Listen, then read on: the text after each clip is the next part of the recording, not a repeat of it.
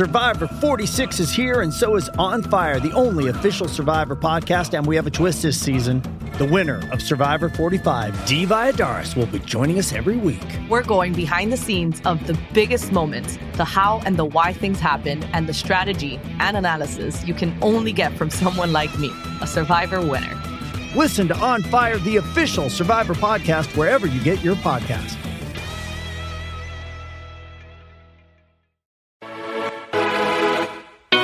News, weather, traffic, money, politics, big interviews, and bold opinions. It's what's happening right now. This is Mornings with Simi. You consider yourself to be a good listener. Well, maybe it depends on whether you are an introvert or an extrovert. What is it about those particular personality traits that help you pay attention in a conversation? How do we even classify good listeners? I think these are all excellent questions. I'm going to listen now, though, as Hannah Collins tells us that. Hannah is a doctoral student of organizational behavior at Harvard Business School. Hannah, thank you for being with us this morning. Hi, thanks for having me. I'm ready to listen intently to your answers. Great. So tell me, first of all, how do you define an extrovert here? Yeah, absolutely. So we're building from kind of years of research on this topic, and generally I would say we define this trait as people who are outgoing and sociable and talkative and really invested in kind of their social relationships and social interactions. Okay, and do they not make good listeners? Well, so in this research, we find that people perceive others who are high in extroversion to be worse listeners, but we do not have evidence as to whether this is true. We simply know it's a lay belief. So when people are interacting and conversing with people who are showing these kind of very extroverted traits, they're outgoing, they're talkative, they're thinking in their mind, they're not listening to me, they're not listening to me. But we actually don't know if it's true because we can't actually I'm sure some people can, but we can't actually measure kind of the cognitive engagement going on in their head in those moments. So I'm fascinated about how you did this. Like, how did you ask people then? Do you think people are listening to you?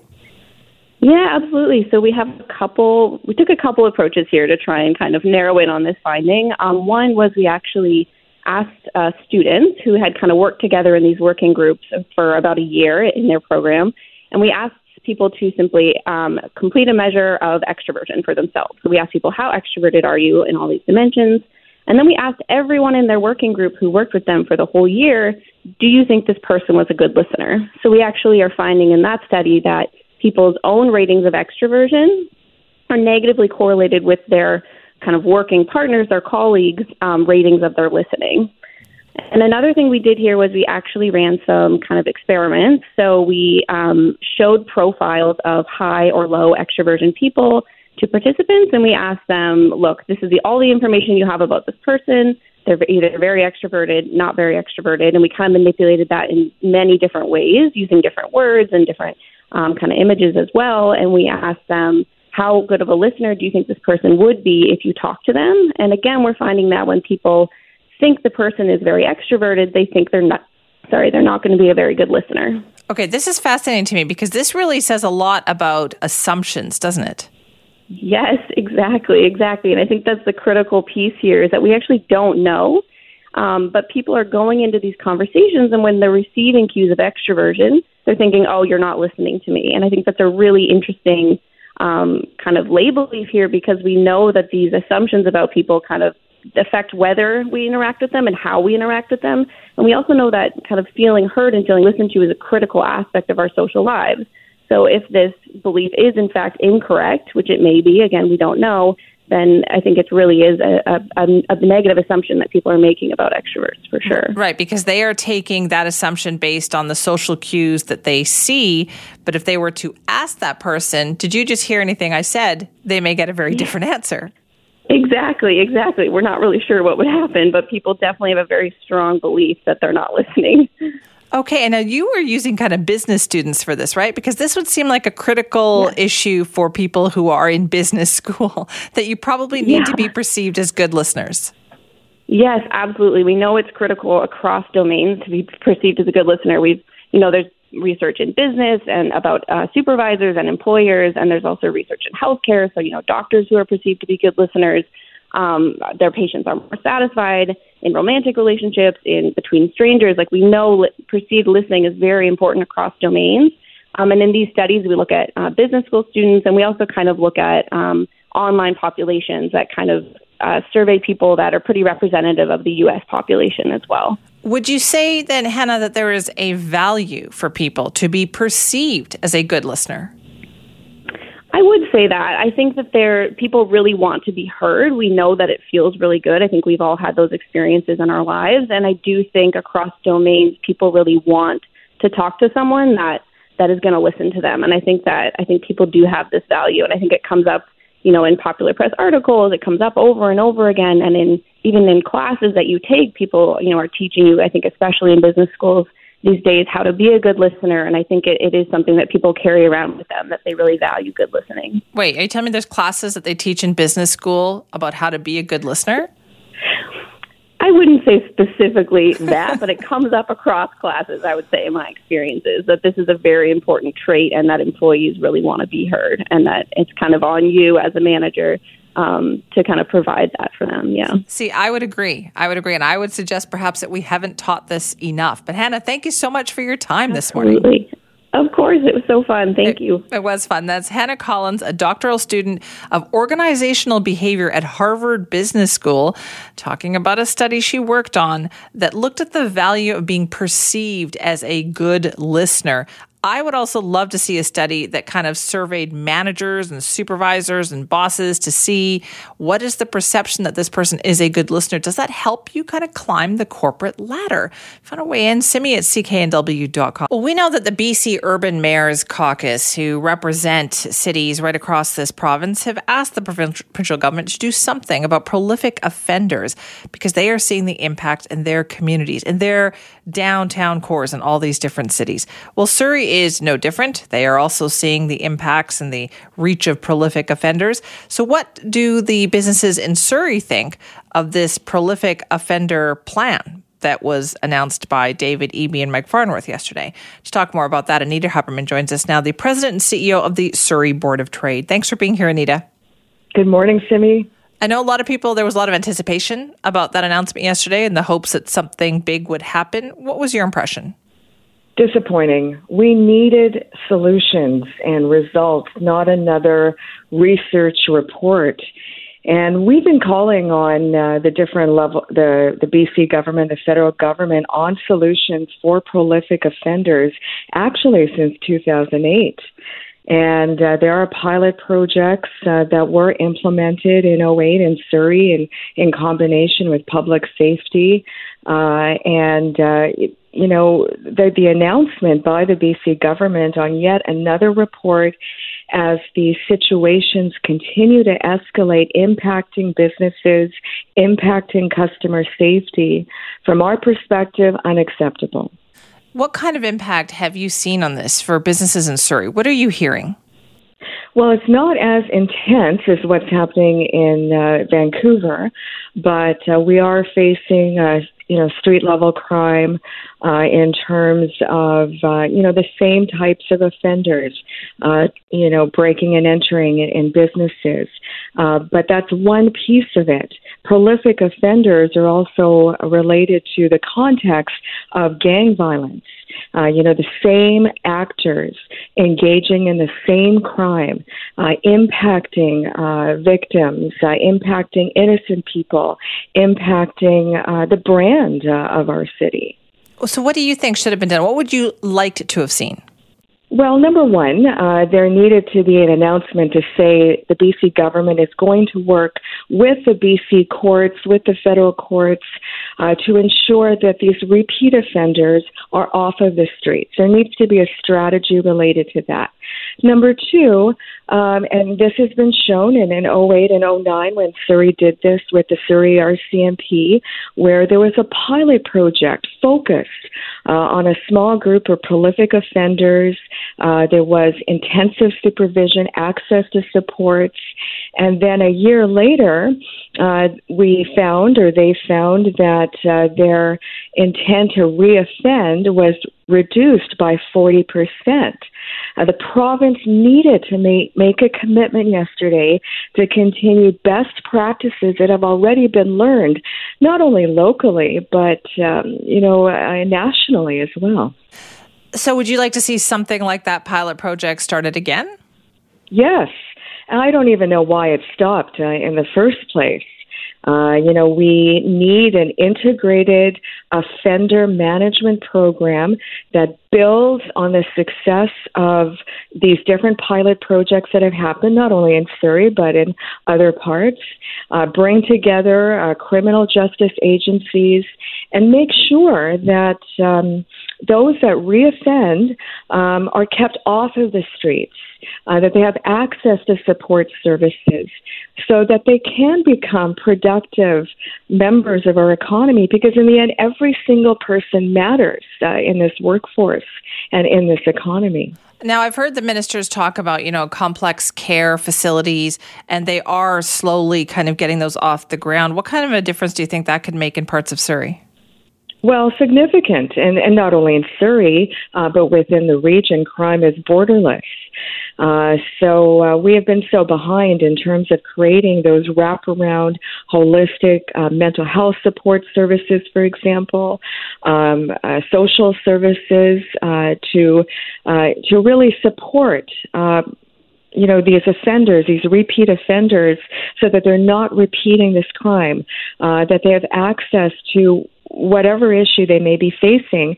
And, this is a very complex conversation, a very complex situation for many individuals. Every case is different and needs to be dealt with differently. Are there particular areas of Surrey that you think are really being impacted by this situation? Well, certainly the downtown core of our city. There's other pockets, such as the Cloverdale area of our city, the southern part of our city, and even the Newton part of our city. It's really, spread wide because you can fit the cities of Vancouver, Richmond, Burnaby into our geography limits. So it's not concentrated as it is in downtown Vancouver. All right. So what would your message here be to the provincial government? They're talking about a couple of months while they wait for the results of this report to come back. Well, my message to them is you already have a report that was done. It was the Blue Ribbon report. Yes, it's under the former Liberal government, but they had 6 recommendations from our perspective and through our social policy team, made sense to ensure these pilot projects happened. We need action, BC government. We don't need another report, is our message. Well, thanks very much for your time this morning. Thank you, Simi. That's Anita Huberman, President and CEO of the Surrey Board of Trade. They want to send a message to the provincial government saying, obviously, they need action, as she said. So what is this plan that was announced yesterday by the Attorney General, David Eby, and the Public Safety Minister, Mike Farnworth? Well, what they're doing is they are hiring an investigation panel that is composed of a former a police officer and a researcher, and they are going to then reach out to key stakeholders. They are going to explore specific proposals that have already been received by the government to see if these are feasible, to see if they can be implemented, see if they might be effective in mitigating chronic property crime and violent offenses. And then this panel is going to compile their findings in a written report, returned to the ministers within 120 days. So 4 months. 4 months to study an issue that we all see happening, I think, every day in these communities across the province. And so, that was the creative solution, or what had been billed as the creative solution to deal with this problem. If you want to weigh in, simi@cknw.com. And listen, there are some good suggestions in there. I mean, we spoke to Mike Morris, the BC Liberal MLA, yesterday, and his idea of a special prosecutor dedicated to a chronic offender, I think that's a great idea.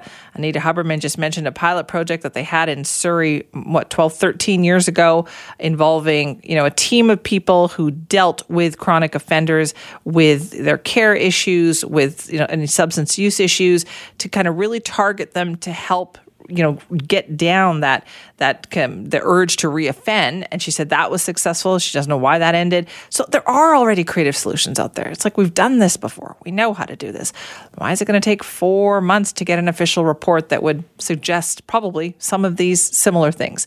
If you want to weigh in, simi at cknw.com. This week, undoubtedly, you noticed something on your cell phone. You probably got one of those alert ready messages. It was a test of the system, and an important one, because in BC, we are expanding our use of that emergency alert system to include wildfires and floods. Incredibly important, considering, with the spring melt that's about to happen, flooding will be a concern, and we're heading into wildfire season. But there is one area that is not being included in this, and that is another heat dome. When we had that incredible heat dome, those temperatures late last June, it was deadly for so many people. And there was criticism that we didn't adequately push out warnings to people. So how do we make sure everybody hears about situations like that? Joining us is Barbara Roden, the mayor of the village of Ashcroft. Barbara, thank you for being with us this morning. No, thank you for having me, Simi. What kind of an impact did that heat dome last year have on your community? It was something that no one had ever seen here before. And I need to tell people who aren't familiar with Ashcroft that we do get very hot here. We are Canada's only true desert, so temperatures of 37, 38, 39 in the height of summer, in July and August, are not at all uncommon. No one had ever seen 48 degrees, which is what we got up to, and certainly not that early in the season in June. But because people here are accustomed to the heat, it's why a lot of people come here.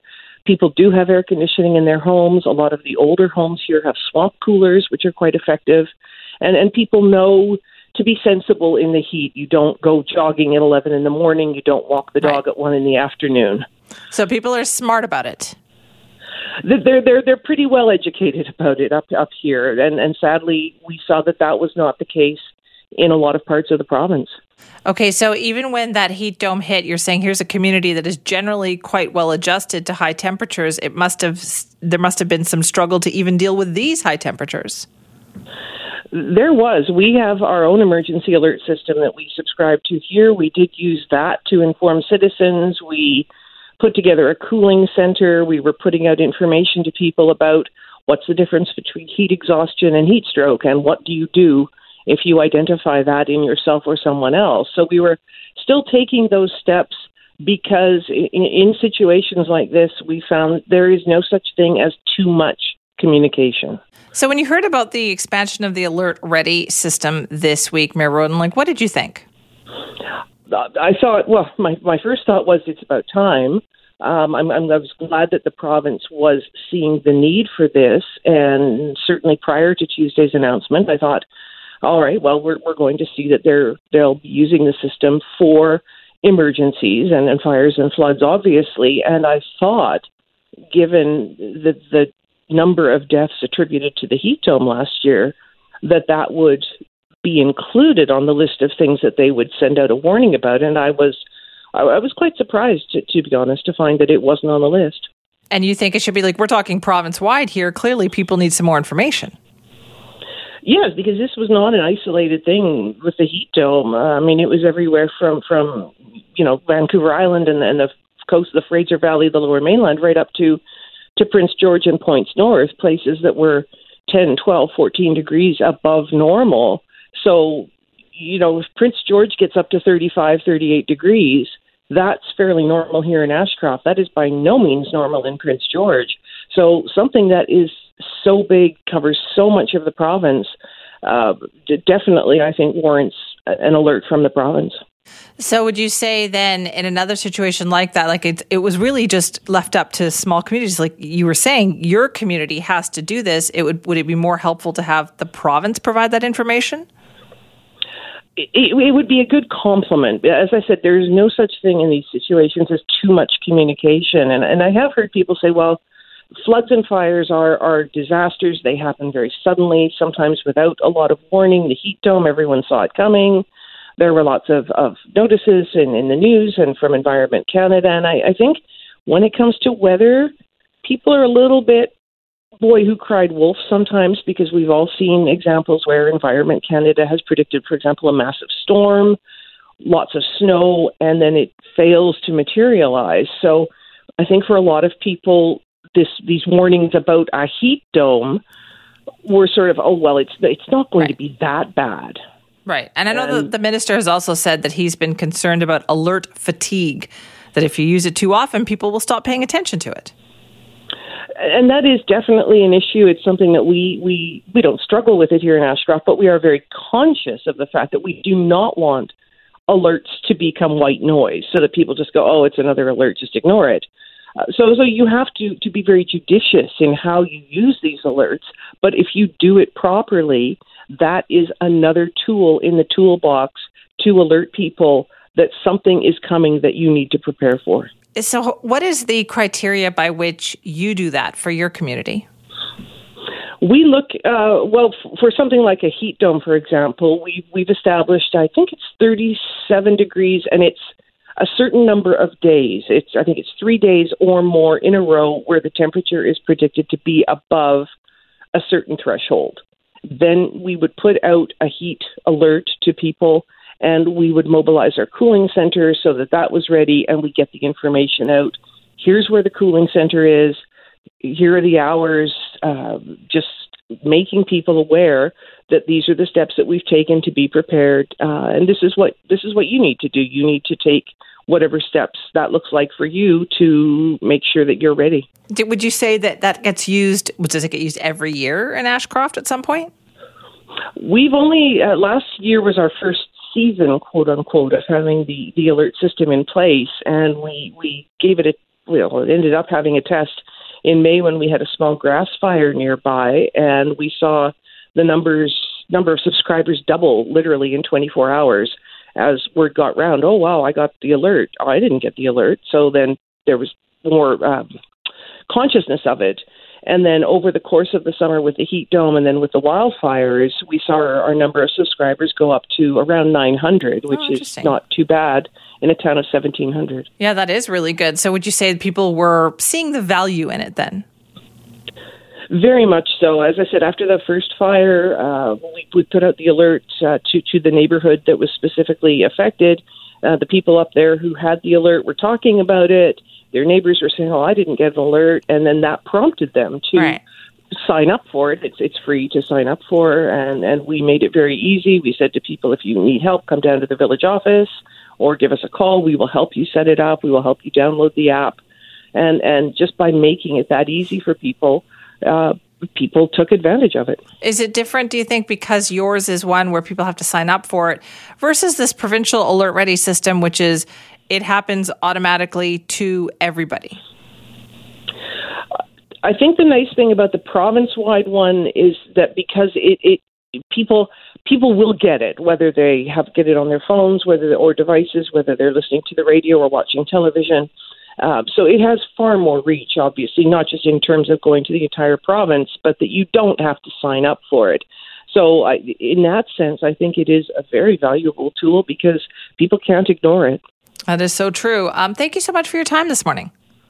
Thank you, Simi. That is Barbara Roden, Mayor of the Village of Ashcroft, saying that, you know what, this Alert Ready system that is province-wide, that is being expanded, we heard that this week, should apply to things like a heat dome too, because right now that's not included in the criteria of when that Alert Ready system kind of kicks into place. It's being used for wildfires, it's being used for flooding, it's using for sudden kind of catastrophic situations, but not for something like a heat dome.